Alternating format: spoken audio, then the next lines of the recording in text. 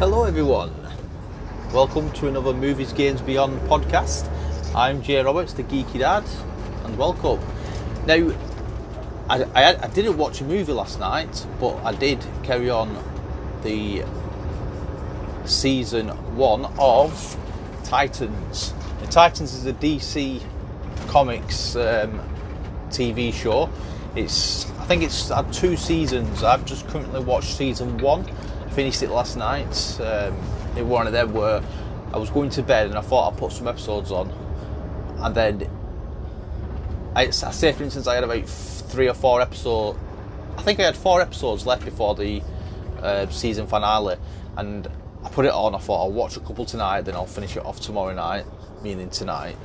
Yeah, it didn't happen, guys. I watched it, I was kind of gripped, so I thought I'll put one more on, and then when it got to finish that one, I thought, well, there's only one episode left, I might as well watch it. I'll just be a little bit tired tomorrow morning, but I don't feel that bad, to be fair. Late night, but it was worth it, guys. So if you haven't seen it and you like your superhero stuff, then I would check it out, guys. I'm a bit late to the party. It's been out quite a while, not 100% sure, but I do like my superhero movies, so I decided to give this a go. Now, I chose this one over several others because there's quite a few out at the moment, guys, both on Marvel and DC. I chose this one because there's a lot of hype going around at the moment with the new Batman coming out, and I'm a big Superman fan, so I decided let's check out DC.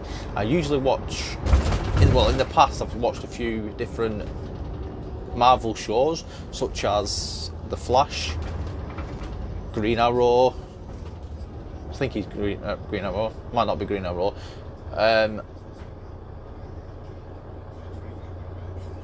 Agents of S.H.I.E.L.D., things like that, guys. I've watched all them. I watched a few of them. I never seen finish the seasons though. I watched quite a few of them, and then I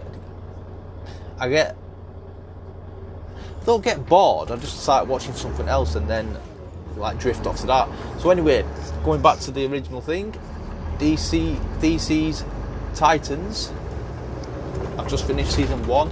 It was really good. I'm not going to say any spoilers, but yeah, I recommend it, guys, if you like that kind of stuff. But it's not like your cheesy, like some of the Marvel stuff. It's like you can tell it's made for kids. This DC seems to be a bit darker. It's like you see blood and guts. You see things what you probably wouldn't see in Marvel because it's made for kids. It's made family friendly, isn't it, Marvel? Which it's a good thing, but DC, they kind of push it a bit further and make it a bit more for grown-ups and older people. So, and it's, yeah, there's fighting in it because it's obviously superheroes, but they've got obviously different powers, and it's interesting to see the different powers and how they use it and how they come about getting to know the powers, because they're all young kids. One of the main characters in it, I think she's 14, 15 in it. So, they're still learning about themselves, let alone the powers. And it's interesting to see the different, how they grow and come about, how they deal with things in life and that. So yeah, I recommend it, guys. I probably will be watching a movie tonight. I'm going to watch a family one with my son. He's 14 years old, and we're going to watch, Sleepover. Now, it's a family movie, of course. So yeah, I think we're going to watch that. It looks like a bit of a comedy, bit of action in it, but more comedy. So we will let you know what that's like. Anyway, guys, I'm currently at work, so thanks very much for listening. And I'll speak again. I'm Jero, it's the Geeky Dad, and this is the Movies Games Beyond podcast. Goodbye.